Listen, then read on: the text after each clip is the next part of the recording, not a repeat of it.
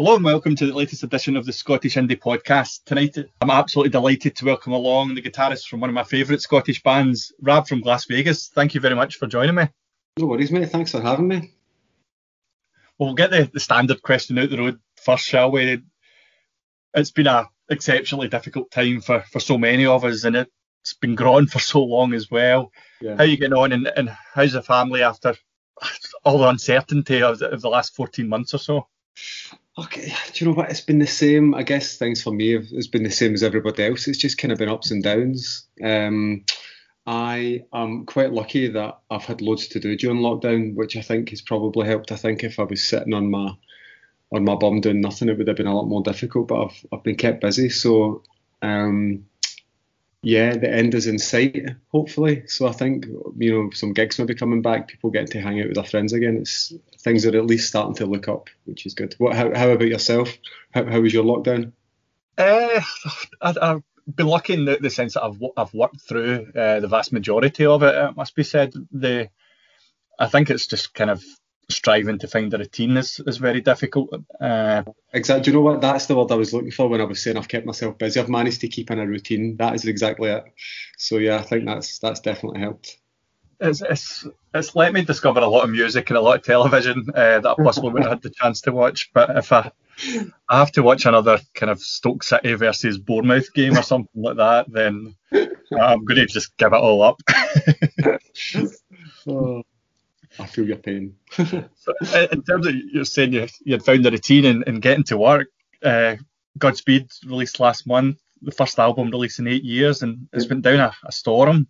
You must be really pleased after a bit of time away from recording and releasing music that the response has been so positive and the fanfare still exists after all those years. I know. I mean, I guess the thing is, you never know what's going to happen when you release music, and that goes for anybody. It's like James is totally oblivious when he's writing songs. He never tries to write something that someone's going to like, because I think you would drive yourself mad doing that. He just kind of needs to get the little ideas out that are in his head. And I mean, we started recording this quite a while ago. Then James moved to Stockholm, and then things kind of just picked up again. I mean, we had the album ready to release a couple of years ago. It was supposed to come out just as the first lockdown happened. We were just about to announce a UK tour, a European tour, all of these things, and our manager was like, I think we should maybe just press pause on this for a while, which luckily we did do that. So yeah, I'm just really happy it's out, really happy people like it. I've only seen one person saying it's shit, which is quite good for us. So yeah. And I mean, but we're kind of looking forward to new music already as well, which is quite strange. But I don't know if I'm supposed to talk about that, so let's move on. and it's shit for detailed feedback as well. You can do a lot with that and really work on improving things with such analysis.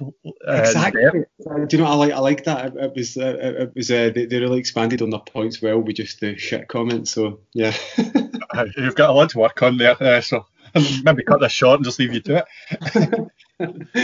The album for me covers a fair range of emotion and crosses into so many different genres and styles as well. It's a journey in quite a lot of levels. Mm-hmm. I know. I mean, like even for me, I've been living with the album for quite a while. I run, so when I run, I've been listening to it to make sure like the running order's right and all of these kind of different things. And I really genuinely believe it's a great album, because I like you, I listen to a lot of music. I could be biased in that, but it does cover a lot of different emotions. I think it's quite a dark album, maybe because I know what some of the songs are about and kind of where James was kind of going with them lyrically. I think it's maybe one of the darkest ones, actually, to be honest, in terms of the kind of lyrical content. But I love the sounds on it. I love the music. It's kind of got a bit of kind of 80s twinge with some of the keyboard sounds that we put on it and some of the guitars and stuff, which I'm really into that. So I was happy when I heard some of that happening. How much has the release of the album kind of served as a boost for the band? It's obviously come at a time, you've released it at a time where there's a lot of difficult and uncertain times within the industry. Does that reaction provide a wee bit of reassurance for you guys that that things will be okay and the demand and the popularity is still there? I think the thing is, when you release new music, you never know if anyone's going to like it, even though you've got fans. You know, we've got like a really small, dedicated fan base around the world who are just incredible. And there's that group of fans that will always buy anything no matter what we do because they just love the band. But then there's the other group who are kind of on the fence. And I guess that, I mean, for me, I think I feel the uncertainty probably more than what James does, because James doesn't do social media or anything.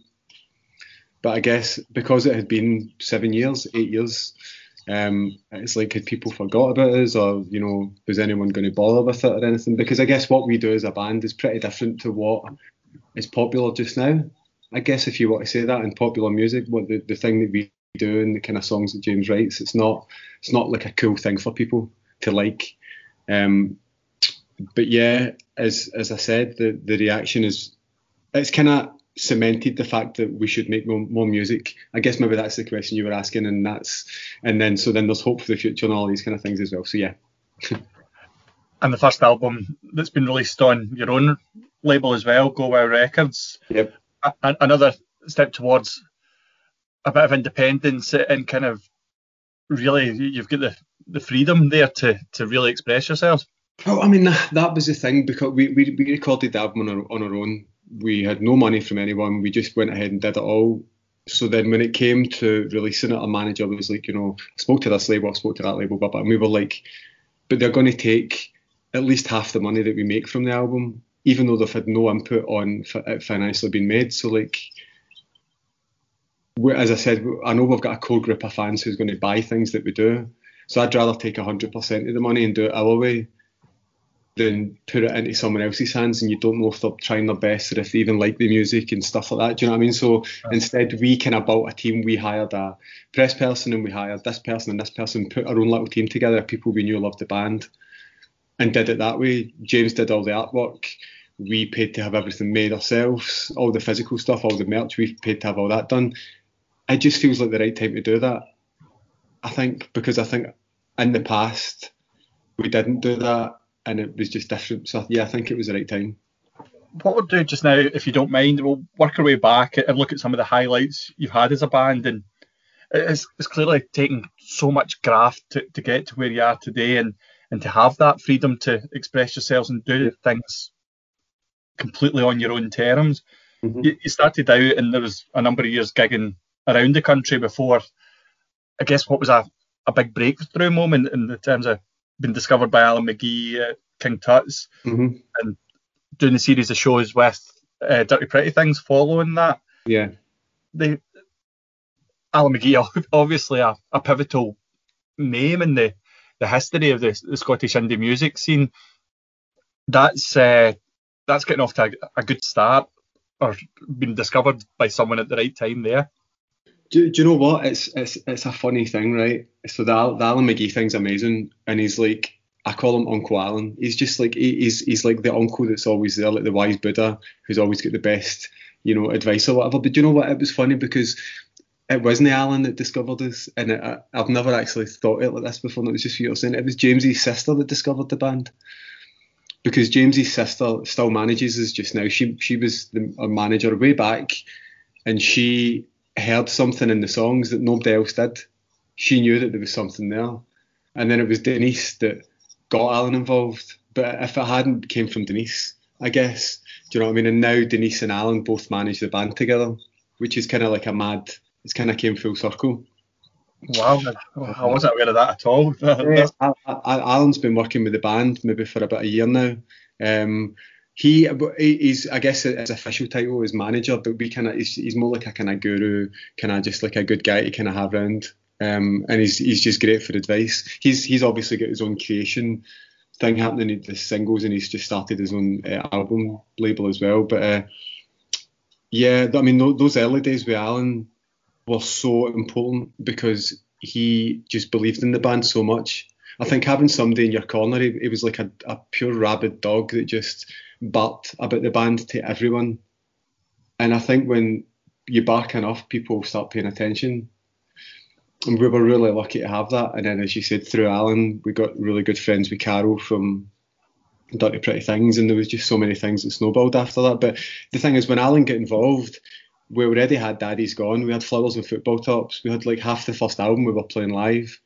So it's not like Alan came in and there was nothing there. There was I think we were playing at least 6 songs from the first album at that point.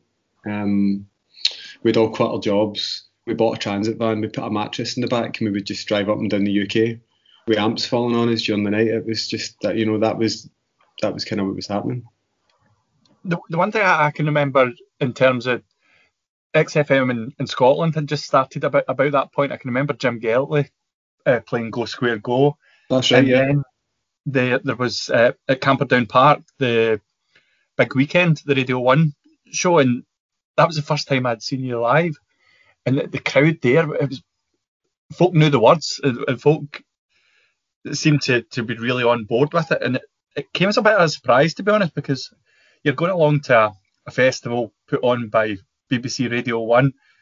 You're expecting a certain type of clientele. I mean, do you know what? See those really early gigs when people were coming along and singing the songs like that? Nobody was more surprised than us because we're not that kind of band. We're not like that kind of, come on, everybody clap your hands and sing along. It's like, well, quite a dour, kind of moody band. And for some reason, that first album and the songs just connected with people on such a level that even like now, just before lockdown, we played a charity gig in Firewater in Glasgow. I was there, yeah. Oh, were you there, right? And see when everyone started singing It's My Own Cheating Heart That Made Me Cry, I nearly burst into tears. And I don't know why. And that kind of thing still gets me, even now, because I just think, we don't deserve this. Like, this is, when people act like this, it's so fucking special. And we never take it for granted. We never took it for granted like 12 years ago, or however long it was. And we still don't take it for granted now, because it's such an amazing thing that people want to do that, come along, invest their time listening to the songs first of all, and then come along and pure lose their shit at a gig. It's like, it sounds pure corny and cheesy, but it is just like pure living the dream. Do you know what I mean? Like, if somebody had said to me when I was a kid, this is going to happen, I'd have been like, fuck off. That's never going to happen. And it does all the time. It's just bizarre. But there's actually, I'm just kind of looking at the notes I've got scribbled down here, and there's a bit further down, but I'm going to just jump to it right now. Okay. I was kind of looking at the history and the kind of gig listings and just my own memories of being a Las Vegas fan. And I was thinking, see if you were to start out, like, say 4 guys at 17 are starting a band tomorrow, and they write a bucket list out. Mm-hmm. Some of the things that you guys have achieved, or most of the things that you would write down on that bucket list, I think you guys achieved in the first 2 or 3 years as following the release of the album. Yeah, that all kind of happened to you guys. It was incredible. Do you know what? This is a funny thing, and I always talk to people about this. It's so, like, we had like massive success with the first album. It was amazing. It was absolutely incredible. And then after that, the success wasn't as good, and loads of people struggle with that. But the way that I look at it is that I did get to do all of those things. I'm not jealous or negative or anything that they didn't continue. I just feel lucky that I did get to do all of those things. Do you know what I mean? Because as you said, it was like, if somebody had said, you're going to travel the world, you're going to play all these festivals, you're going to sell over 1 million albums, you're going to tour with U2 and Oasis and King and all of these things, I would never have believed them. Do you know what I mean? I would never have believed them. And it's probably my working class upbringing as well, and the way that I was brought up, that you're kind of told these things don't happen to people like us. That probably had something to do with it as well. But I'm just really grateful that they did happen, and I'm glad that they happened to a band like us, because I think before us, it was quite difficult for working class bands to break through. And now I'm seeing it all the time with bands like the Snuts and different bands for Scotland, which is absolutely incredible. But yeah, I think that it's almost kind of encouraging people to have their dreams. I think as Scottish people, it's maybe ingrained in our mindset that we can't always do better, or don't get carried away with your expectations, whether that be in education, whether that be in a sporting sense, or just in your working life. People that that strive for more are sometimes looked down upon in a strange way, like they're too arrogant or they're too cocky. Or... Do you know what? You're absolutely right, and I noticed that when I leave Scotland, and especially the west of Scotland, I see it and I don't know what it is, but it was. I remember like I would say like I thought my band was good, and people would go, "Oh, he must be an arsehole, or he's arrogant, or he's this." It's like, how can you not say what your thing is good? Why are you not allowed to say that? Whereas if you go to like, and it's like if you go into bars in Glasgow, there's not many bars that play just bands from Glasgow, or you know what I mean, that kind of thing. Whereas see if you go to Manchester, every single bar in Manchester plays Oasis, they play the Roses, they play all the bands from Manchester because they're proud of them. There's a different mentality up here with things like that for some reason, and I don't know why it is, and I don't know how to change that. You know, it was like when we got a little bit of success, a lot of people get really jealous of it, rather than being like, that's amazing, they're for Glasgow or whatever. It kind of flipped the other side, but who knows? That's something for another time to talk about, I guess. Yeah, it is. But I guess that I've noticed it in the kind of other side of the coin recently, where, especially, and you mentioned this, Nuts, that their success was so well received by almost everyone that, and it felt like a kind of new age where there used to be quite a lot of bitterness and kind of sideswiping going on, but instead it just seemed like the whole kind of scene had united as one, and we're just really delighted for these guys achieving such great success. And why shouldn't we be? I know, exactly. I know. And I think it's absolutely amazing what they've done. Absolutely fucking amazing. Just for somebody that's playing a guitar, for starters, to have got to number one, because it doesn't happen. I mean, Mogwai did it a few months back, which was, I was so fucking proud of them because they kind of deserve a number one, the amount of work that they've put in over the years. And now there's Nuts, and it's just like, I know how difficult it is to get anywhere, and it's for them to have did that on their first record. It's just fucking incredible. They deserve a pat in the back. So, looking at the music going on to MySpace, was that a wee bit of an indicator of the early power of social media as well? Because that seemed to really kind of broaden the horizons of the band and take them out to a much wider audience. Because at the time, and it's hard to believe 15 years on, that I don't even know if it exists anymore, but it was a platform that was absolutely massive, well above the likes of Facebook and Twitter. Big time. I mean, I think the thing is that I have to be realistic about it and say that if we hadn't put our music on MySpace, I don't really know if the band would have got as big as what we did, because it was through MySpace we put on what was called the home tapes, which was essentially just demos that James had recorded on an acoustic guitar. And then that was when, so what had happened was Alan had came to season King Tut's, and there was like 5 people there. And Alan said, you need to put your songs on MySpace, get them out to people, and book another gig at King Tut's. So we booked another gig at King Tut's, and it sold out. Now, at that point, we still hadn't promoted the band, we hadn't did anything. I don't know how people, like, and then people were sharing the songs and stuff. I don't know how that happened. This was just one of those things that's like a wee guy in a flat heard one of our songs, passed it to his mate, and it was total word of mouth. And I remember we didn't know that King Tut's had sold out, and we walked on stage, and I was like, there's a lot of fucking people here. and then they sang every word to every song because all the songs were online. And I was just like, and I just, yeah, and I sort of like talking about, I guess, even again, the influence of Alan. That was Alan that said, book another gig, it will sell out, get your songs out. And then I guess after that, that's when things kind of started taking off a wee bit in a good way. Just the last one on the gigs around that time, there was a trio of prison gigs as well, Pullman, Berlin and Saughton as well. What was the rationale behind that, and what was the experience like? So our manager, Denise, had been a social worker, and she worked with Geraldine as well. So that's how we know Geraldine, because Denise and Geraldine were friends. So Denise had to go into prisons quite a lot with some of the people she was looking after. And I guess Denise kind of knew the power of music and what music could do for people. So she booked us in to do a few shows, which some of them ended up being pure carnage. Berlin was great. We did Pullman Young Offenders. We did the women's prison, Cortonville, which was that was one of the most insightful ones, because we were kind of sitting talking to the prisoners in between songs, and they were just telling us stories about their families. It was incredible. I mean, some of it was quite touching, to be honest. Like the way. Anyway, that's another story.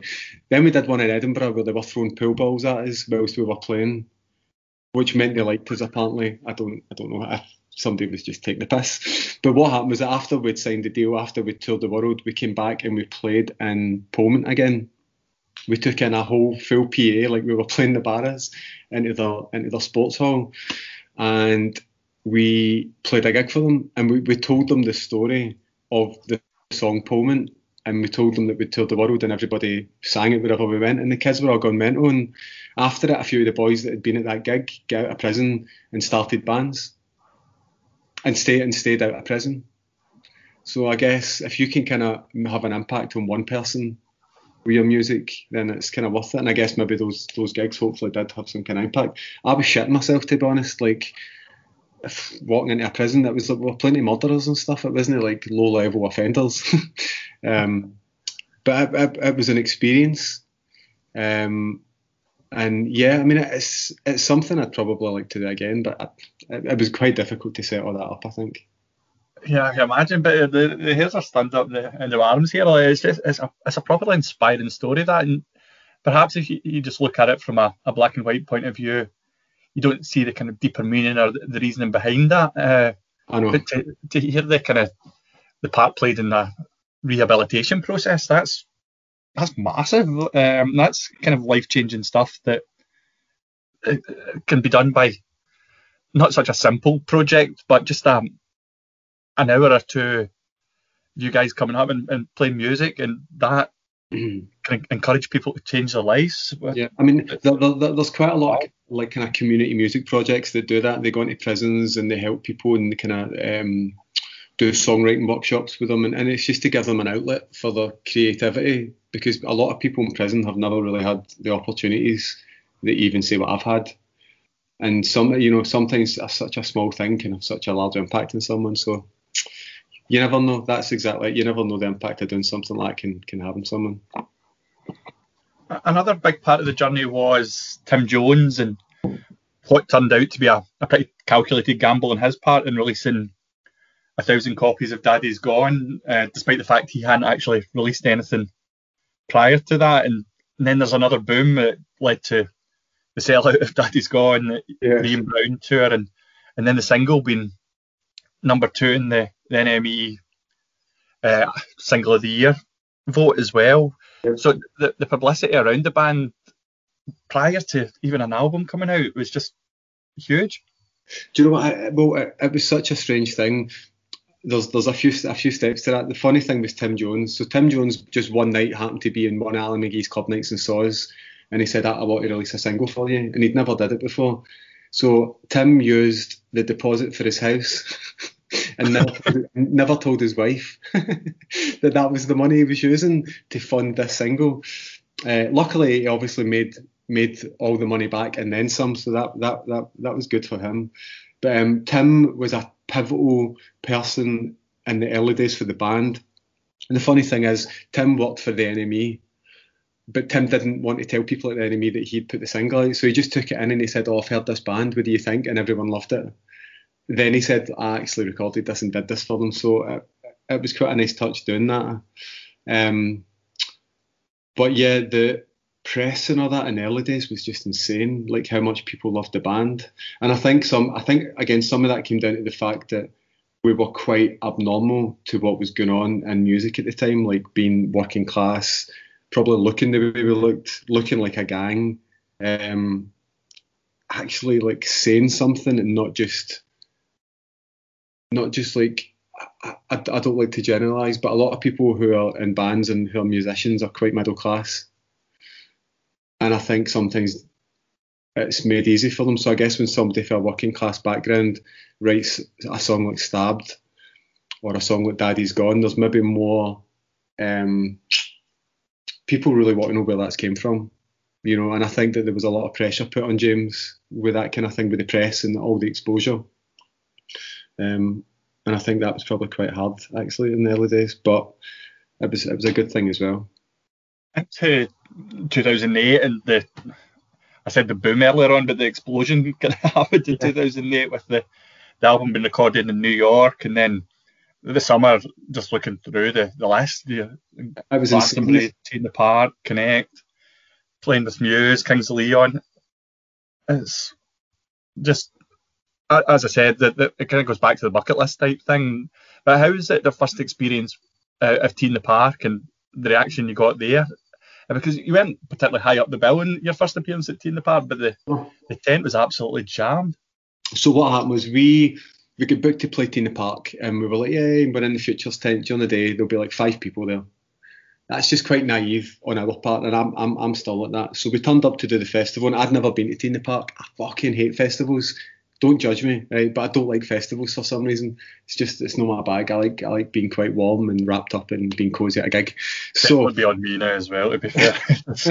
So we turned up at Teen the Park, and I didn't really know what to expect. So we got to the stage, and there was a guy there, and he was like, so we're expecting, your gig to be quite rowdy. And they talk you through this thing. They show you cards, and it's like, if they show you a red card, you need to come off stage because there's too many people in the tent, or whatever it is has happened. So we were like, right, no bother. So we went away and did our press, and we came back, and we were driving around the back in the queue to get in the tent because the tent was full. And then I saw a guy pull out a knife and cut a hole in the tent, and everybody just started piling in. And I was just like, what the fuck's going on here? Like, I thought it was for someone else. Because I just hadn't expected it. And then there was like all these security like trying to hold the tent shut because this guy like ripped it and that. And I was just like, this is bizarre. And then during the gig, do you know what? I have got no memories for that gig for some reason. When I think back to it, I don't remember anything because I think I was just totally like lost in it. And yeah, that was one of those mad pivotal things I think for us. And I've seen videos back of it and people show me photos, and the only thing I remember thinking before it was, I hope my mum's okay, because I knew my mum was in the tent. And that's a weird memory to have. I hope my mum's all right, but that's what I kept thinking. So then apparently during the gig, the guy ran on with the card to kind of try and cancel the gig because it was like crazy. And Geraldine grabbed the card off him and like pushed him off the stage and was like, get the fuck. And it kind of went ahead and it was what it was. But yeah, we did that. That was 2008. And then in 2009, we did the Radio 1 tent, or no, the King Tut's tent. It was us and the Manic Street Preachers co-headlined it. That was a bizarre gig as well. Like, just so many people. Yeah. It must be the most incredible thing to look out and see people for as far as you can possibly see, and then as you say, the folk having to take such extreme measures to actually to see the band. It's in a way, it's a kind of touching thing that someone's willing to jeopardise taking out a knife at a festival and cutting through the tent to go and see you. Do you know what? That's the kind of fans that we seem to have. They're just like pure diehard, passionate music fans. And it's just like, it's such a nice thing. Like, and it's funny because I'm friends with a lot of the fans of the band now, and I get married and I had some of them at my wedding and stuff. And it's like, because people are just people, and you become mates with people over the years. But like a lot of those guys for the early days are still here now, and we've all got families together, and we all keep in touch and text, and it's a great thing. Like, but thinking back to we were talking about the King Tut's thing, the second one that we did in the King Tut's tent. I remember there was a guy had climbed one of the, like, you know, the big kind of bits that hold the tent up in the middle. It's like a big like standing thing, and he'd climbed up to the top of it. So a normal person would be like, oh, I hope he's all right. Everybody started shouting jump at the guy. I've got vague recollections of that, but I was kind of trying to remember whether that was that same year. No, that was the second year. That was in the King Tut's tent, and I remember standing on stage thinking, why the fuck are they telling this guy to jump? I was like, this is just like bizarre. Reassuring that people that have been on the bevy for days at a time are confident they're going to catch someone jumping for 30 feet as well. Exactly. So that's Scotland for you, and that's why I fucking love Scotland, because it's the only places in the world where somebody's going to cut a hole in a tent and somebody's going to tell somebody to jump off like a 30-foot pole. So. Aye. And then when the album came out and got to number 2 in the charts, losing out to a small band from America, Metallica, it's just whirlwind times. And the album was nominated for the Mercury Award as well. Yep. There was the difficult time as well. James missed the awards. It was burnout beginning to kick in, because it had been quite a well. We spent the best part of half an hour talking about it in abbreviated terms, but so much has been crammed into even our conversation on it. It must have been quite exhausting. You talked about the emotionally draining process of having to talk about the deeper meanings behind songs as well. Yeah. I can't imagine how much mental strain that would begin to take. I mean, I've never spoke to James about it directly, so I can't really tell you about his experiences, but I can tell you about his experiences from what I think. It's like that time was just difficult because it was really difficult on a really basic level, first of all, which was it was 4 working class people who'd, like, my mum had 3 jobs when I was growing up to try and feed the family, right? To go from that to somebody giving you like 6 figures of money in your bank account, it was just that. I mean, that was a head fuck on its own. Do you know what I mean? Like, feeling like you hadn't earned that money. Then you're on the road for the best part of 250 days a year, probably more than that, to be honest. And then nobody's there to kind of look after you. You're drinking constantly. You're not getting enough sleep. You're not eating properly. The ups and the downs of doing the gigs every night. So when you add all of those things in, it was a pure head fuck. And like I struggled big time. I think I probably struggled more than James and Paul did.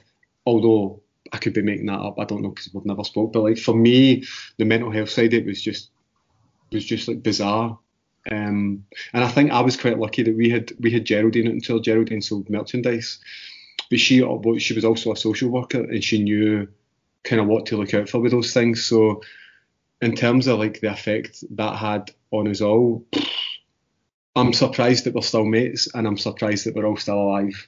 And that sounds really dramatic, but that's true. You know, because of the amount of shit that went down, and the amount that we partied, and the amount that we drank. Like, somebody should be dead.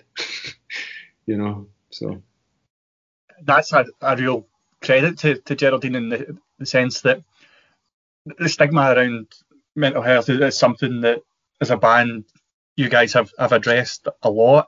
Yeah. But 10, 11 years ago, certainly there wasn't the same support networks and obvious kind of paths for help. And I'm a big football fan, and I saw it recently. There was a young guy that had disappeared, and real concerns. And thankfully, it was incredible the way that his favourite bands, all the players on the team and everything else are all reaching out, supporters. It's just saying, please speak. And I think if a young guy had done that 10 years ago, there wouldn't be the platform there to make that really public cry for help, which I think is an exceptionally brave thing to do. And secondly, it would almost be kind of scowled at or looked down upon, whereas now there is these ways to speak out and be heard, and it's such a big thing. It's amazing how much progression. There's still a hell of a lot of a way to go in terms of repairing what I believe is a mental health crisis across the world, really. But in terms of the way that people approach it is a lot different. Whereas when that was happening 10, 11 years ago, I don't even know personally whether I would have really understood or kind of even wanted to understand. Whereas it's just amazing how the world's kind of changed greatly. Well, that's the thing. I didn't know what was happening. I couldn't explain to people how I was feeling. So then that started making me feel bad, because I was like, I've got all of these amazing things. Like the memory that always sticks in my head was that our manager had came to see us on the NME tour, and she came in the dressing room and she said, U2 want you to do the stadium tour with them. And I remember feeling absolutely nothing. I didn't feel like happy. I didn't. Bear in mind, this is like about a year after we've signed a record deal, less than a year, and I just felt nothing. And I was like, why don't I feel happy or excited? And that's the first memory that I've got. I could kind of be like, there's something not right here, like, you know. And it's a hard thing to explain. And I guess, like you were saying, like, imagine I'd come out and said that 10, 11 years ago and been like, I've got all this money, I've got all this success, but I'm not happy. Somebody would be like, what's wrong with you? But that's not really how it works. It's like having money and success doesn't equate to your mental health being good and all these things. And I think that's what people are starting to understand now as well, which is good, and people are speaking about it more. Yeah, it's so crucial. And as I said, I don't know whether that bit of the story there, because I spoke to the lad personally on quite a few occasions since then, but it's just it's so powerful how many people, like, there's my phone number, there's this, there's that, and that just doing everything they possibly can to help someone. It doesn't matter. It doesn't really matter who you come from, who you are, what your beliefs are. Like, nobody that's a proper human being should want to see any other human being struggle. And that's a be all and end all, whether you're a multimillionaire or whether you're absolutely not got a pot to piss in. Exactly. We're all in the same world, and it's just I was quite touched for the guy almost. Like, I just thought it's just so spectacular how people have changed and how people's approach to these situations has changed. Yeah, that's my wee kind of insight to it. But I completely understand how hollow some things can be when you're just emotionally drained and exactly. shattered. And that's so. I mean, that went on for a while. So I mean, the first break we had as a band was about 2015, I think. So we were kind of constant from 2006 to about 2014, 2015. So that's why when we'd started recording Godspeed, the most recent album, we'd started it and we were just like, we just need a break. We just need a wee bit of like decompression, kind of gather ourselves again, and that's what happened. And it's made such an impact on the band and each of us as individuals and stuff. It was the best thing we could have done. See, if we move on to the second album, Euphoric Heartbreak, Yep. There was a lengthy period you took in Santa Monica to record that, and then it took you to London and Glasgow. Yep. I thought the way that you released it was a really classy way, and it was almost kind of involving the fans that had helped you on the way up.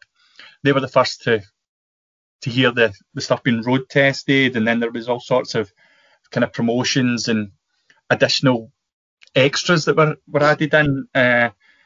Was that just a nod of the head almost to those who had made the self-titled album such a roaring success? I mean, if you just take it down to its basic level, it's all about fans. It's the same argument that's going on with football, isn't it? It's like, we can make good music and stuff, but see if people aren't there kind of in your corner fighting for you. And that's kind of what a lot of our fans do. They're kind of in the corner fighting for us, which is such a nice thing. So that's why when things like that come up, like I remember there was a bunch of guys that drove up from Glasgow to see us in Forest one night when we were doing the little Scottish tour. And we took them all on the tour bus and played the full album for them, and nobody had heard any of it yet. And they were just like losing their shit because they were so excited about it. And it's like, such a small thing can have such a massive impact on someone. And like, whenever we do shows now, we always try and go out and meet fans after the gig and do photos and all those kind of things, because it's never enough for what they give you. So when it comes to like things like we did all that stuff in the second album, it didn't really seem like a hard decision to do. I mean, the record company didn't really know what to do with the album, so a lot of those ideas kind of came from us. So yeah. What about headlining the John Peel stage? It's yet another one of these bucket list moments. That Glastonbury, undoubtedly the biggest festival in the world, and to headline the John Peel stage as well, such a champion of new music. The John Peel tent was one of those moments where I felt quite nervous, and I don't get nervous very often. And I remember we had got to the festival site and I went to have a look at the tent, and it was fucking massive. And I thought, nah, this is a bit too big for us. Because I think that was before the album had been released, actually. Oh no, sorry, we did it in the second record as well. So sorry, I apologise. That's maybe what you're talking about. So we've done it twice, but the first time I remember thinking, nah, this is too big, and it was absolutely rammed. Then we did it on the second record. I think we headlined it actually. You headlined the second time. Do you know what? I think it was mad, right? But what had happened was the second time was there was the weather at that Glastonbury was absolutely shocking, and about half an hour before we were due on, they put up the big screens, don't go to the John Peel tent, the mud's too bad. So it's like, what kind of chance have you got when the festival's telling people not to come and see your band? Do you know what I mean? I mean, it was still busy and it was still good, but I remember thinking back, like, fucking hell. That's one of these things that seems to have happened to you across your career. So there's been obstacles put in your way, but with the support that you've got and also the attitude of you guys, you just knocked them down and just got on with it, really. Do you know what? It's just like an obstacle's an obstacle. Do you know what I mean? It's like we've never made music to headline the John Peel tent. We've never made music for everybody to come up and like pat in the back. It's like I said for day one when we were doing interviews, even if nobody liked the band, I would still be doing this and doing it this way because that's just what I'm supposed to do. I'm supposed to like play guitar on songs because I think I'm quite good at it, and I think James writes good songs and Paul's good at it. So it's like even if we did this and nobody came to see the band, we would still be doing it. And I think I think we've kind of proved that now, getting to this point that we're still doing it. It's like we're just doing it because we enjoy it, and I think when you enjoy it, that can, other people can recognise that as well. Absolutely does, and I've mentioned the word bucket list about 400 times now, but there's something you did that's in my own bucket list, and I just can't ignore it. Is it true you were served a pint by Lou Carpenter from Neighbours? Oh yeah, but that's not even the best story. I get thrown off the set of Neighbours. You can't not tell me this story. No, of course I'll tell you. So what had happened was we were in Australia touring, and we were like we had like a guide that would drive us about everywhere and take us about. So there was this girl, I can't even remember her name, that's terrible, and she was like, what do you want to do? And I was like, I want to go and see the set of Neighbours, and so did James and so did Paul. So she took us to Ramsay Street, we saw the houses, and then she actually took us to where they filmed Neighbours. So we watched a wee bit of it, and we met Lou Carpenter, and we were in all the houses and talked to Lou Carpenter. That was just, I don't even know the guy's real name. So then they took us outside where they were like filming, and I seen they've got the sign for Ramsay Street. So I climbed up and I took the sign down, and I kidded on I was like fucking the sign. And there's a photo of this on my Facebook, so anybody that's on my Facebook can look through my photos and see it. And it's like somebody came over and said, we think it's time for you to go now. So that was that was an experience of being on the set of Neighbours. Quite a Neighbours experience. I'm really disappointed that didn't make 5:30 in the BBC. Do you know what? It was amazing. It's weird, like coming from Glasgow and you love Neighbours, and then what happened was when we get down there, they hired a photographer to come and take photos of us because it was like a big deal that a band for the UK like Neighbours. So like there was photographs in the paper of us liking Neighbours. It was a mad experience. But to be honest, there's been so many like mad things like that we've done. Like see when you travel the world and you're Glaswegian and you're with your best mates. Honest, some of the stories I could fucking tell you that if you ever do a second podcast at some point, they would make your skin crawl, and you'd probably be proud to be Scottish at the same time. So, yeah, I'm sure we'll have a pint man time, and we can talk about the more a pint. I'm sure that will happen. Oh, definitely, I'm well up for that. When we got to the third album, I noticed quite a lot through the history of the band that Sweden's always been a significant location. Of course, James has moved to Sweden, but you've always been so well supported and received there. Yeah. And chose to road test the third album on Swedish crowds, and it was massive crowds at that. Yeah. I think, I don't really know why that is. Scandinavia in general has always been really, really kind to the band. Do you know what? I'd be making up if I told you why. I don't know. I'm just really grateful. I mean, we're a bigger band in Sweden than we are in Scotland. Like we play bigger venues there. Like we've done arenas there and stuff. It's bizarre. We've had a number one there as well.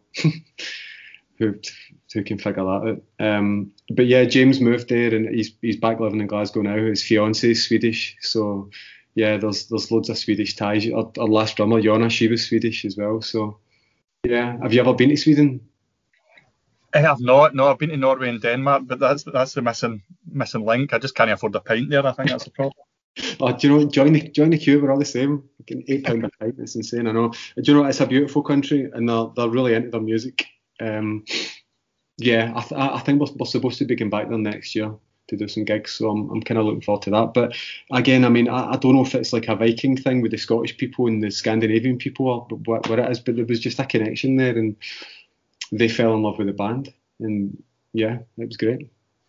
Yeah, well, both the Scandinavian countries I've been to have been absolutely remarkable places. They don't seem to judge us very much either when we have to go to the carrot shop and stand outside where I can, because it's in that, to be fair, the way that they treat you when they realise you're Scottish as well is incredible. They're so welcoming, so lovely. They can't do enough for you, and it's I mean, I hope that if Scandinavian people ever come here, Scottish people would do the same, but I don't know if they would, But I mean, they're a rare bunch of people.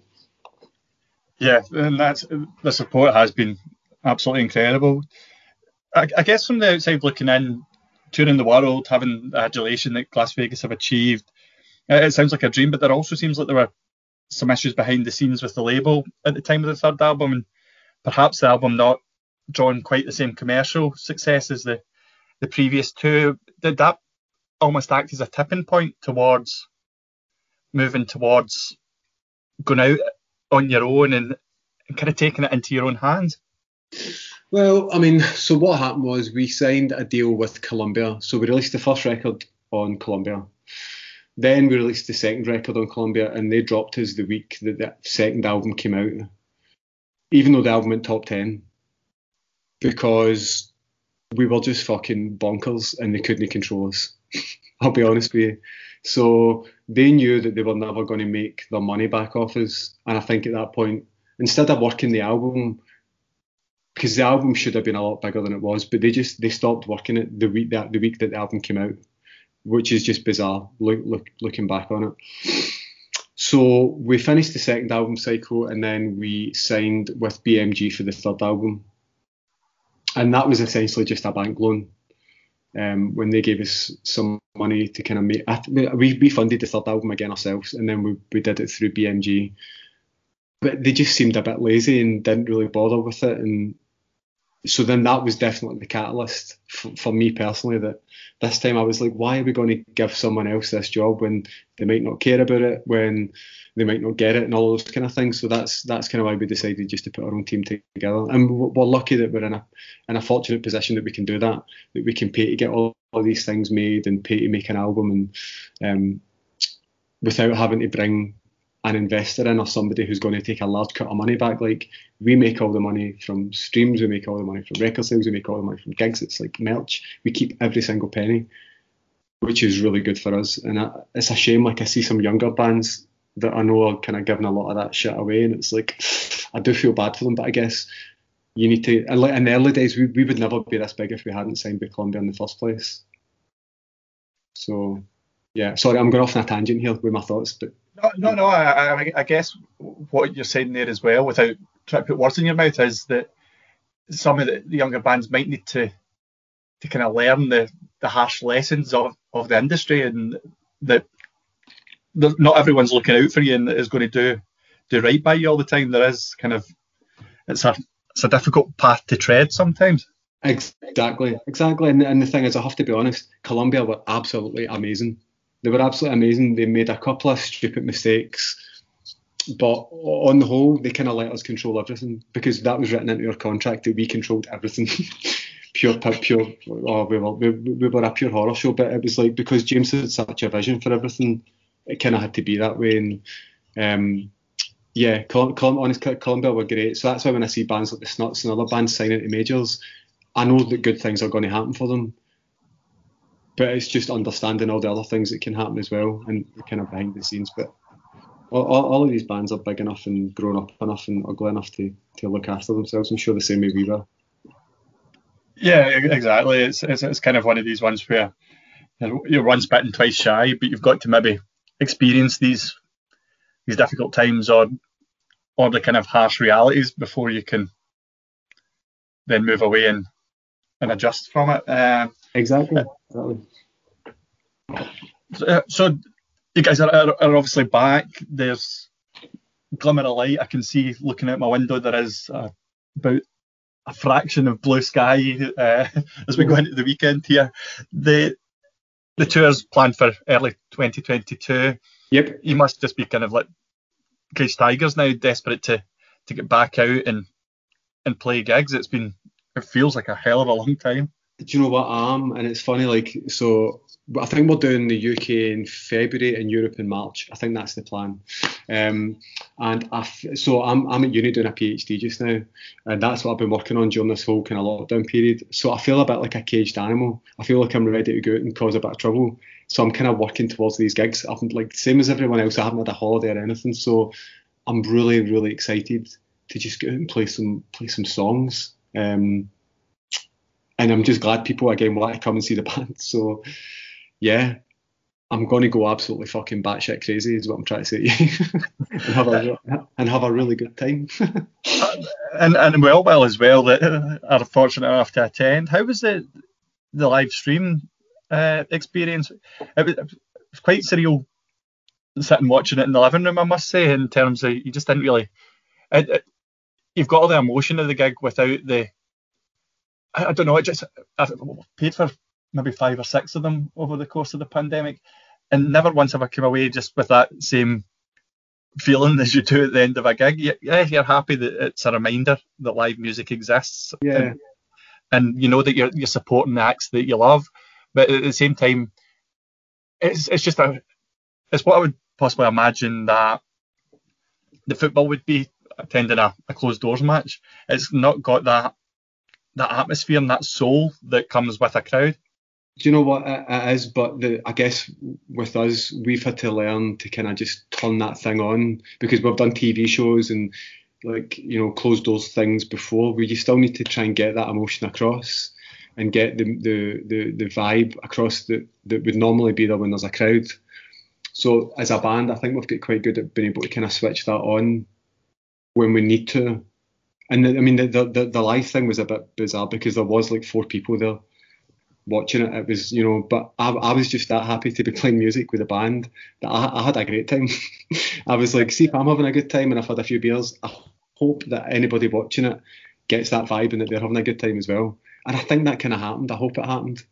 Because as you said, the live stream thing, I've seen a few and some of them are a bit hit and miss. And yeah, I hope it can. It's a double-edged sword for me. It takes you back to happier times. It was only it would have been maybe the weekend before lockdown that the Firewater gig was, so that there wasn't much time between that and kind of everything just stopping. Yeah, you're right. Yeah, I know. And it was funny because I remember being at the Firewater thing and everyone knew what COVID was, and I remember like everyone was coughing and spluttering. And I was like, we're all going to die, because at that point nobody knew what COVID really was, and I was like, we're all going to die. That was such a it was a great night, that as well, in terms of just for a great cause and people all coming together. There's nothing better than that, and I think that's a wee bit of the thing with the live streams, that it just kind of reminds you of these times. It also provides a reminder that these times, touch wood here, aren't too far away, but it's a difficult one, but I completely see the merits of it, and in terms of bands enjoying themselves, that definitely comes through in the performance. But there has been kind of other ones where I've kind of not wanted to get a refund, but I would just kind of thought, I didn't quite enjoy that quite as much. Or maybe going to leave a one-word review that it was shit. Was it you that said that the new album was shit? Is this what you're telling me? You're telling me confession time, 55 minutes into the conversation. No, it certainly wasn't. I'll put you on the spot with the last question of the podcast. Okay. I ask all my guests this. Scottish bands that the listeners may not have heard that you really think they should have heard. If you've got 2 or 3 there, they would be much obliged. Of course, there's a band. So my favourite Scottish band just now is a band called Lucia and the Best Boys. She is just absolutely incredible. She released an EP at the end of last year called Let Go, and that is like, it's incredible. There's another band called Dead Pony, who I absolutely love. And that's a 2-piece, although live there's more of them. And the other artist who is actually pretty well known already is a soul singer called Joseph from the East End of Glasgow, and he is going to blow up like a major pop star in the next year and a half. So yeah, that's probably the three Scottish artists. I mean, there's other ones like I like Walt Disco and Declan Welsh as well. But yeah, and there's so much. I think just now in Scotland has been the best time for new music in quite a few years. So yeah, I think that it's going to be such a time where people are so desperate for, especially live music. I think that the scene's going to be absolutely incredible for quite some time. Hopefully, from now going forward, that people they'll be desperate to have nights out and everything else on an authentic level. They've had a wee taster for it, from whether it be live streams or now the kind of socially distanced gigs are coming back. But you look at that festival in Liverpool last week, and that looked amazing. I was so jealous. So have you got any festivals over the summer planned? Is that? We do. So we're doing a Victorious Festival in Portsmouth. We are doing there's a few other ones. They're all on the Las Vegas socials if you want to see them. I can't remember. I think we've got maybe 4 or 5 this year, although I've got a feeling some of them might get rescheduled. But yeah, I mean, hopefully we can maybe get a wee gig or two squeezed in at the end of the year as well. That's what I'd like to do. But who knows? I think the next one in Glasgow is in SWG3 in February, so I'm really looking forward to that. No, as am I, mate. Robert, this has been an absolute pleasure, mate. I'm so pleased that you've spent the last hour in my company. I can't wait to do it again, because I'm already trying to tie you down for a second podcast here. Of course, your stories are absolutely compelling. Thank you very much, mate. No worries, mate. Thanks for having me. You've been listening to the Scottish Indie Podcast. We'll be back in a fortnight's time. Until then, thank you and goodbye.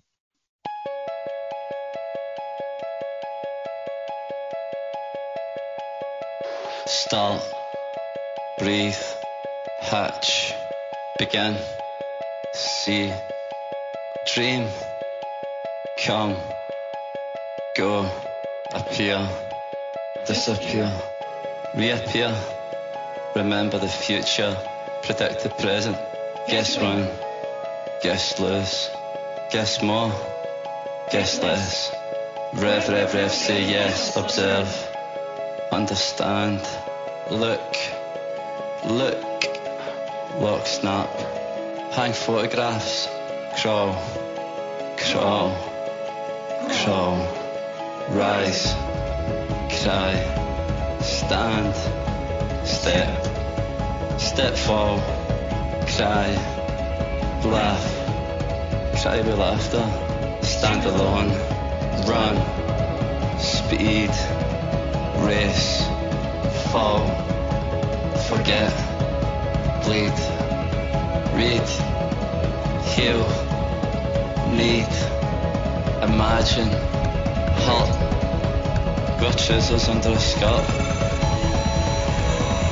travel, unravel, eclipse your will, collect, reflect, expect, release, disconnect, perfect, play, speak, sing, bleed, tell, smash, break, admire, regret, romanticize, criticize, fantasize, crucify, watch things fly by, wonder why, hardly try, propel high, time, enlighten, feel frightened, dance, doubt,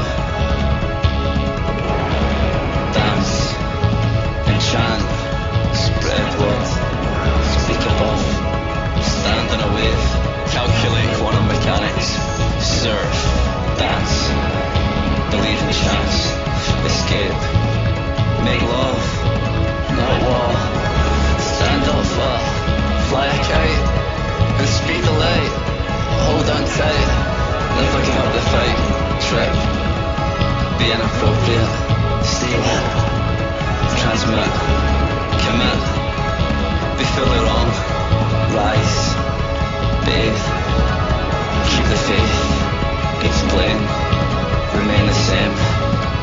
again, philosophize, surprise, teach me how, roll dice, radiate, investigate, single-handedly move God's heavens. Help heart, heart help, heart hate, heart love, heart, disturb, operate, don't do, don't, accept, struggle, produce, experiment, break on through, alter, give, offer, take, believe, work, research, destroy, grip, loosen, stand alone, wake, feel, change, rage, wake, don't be afraid, shake the cage, shake the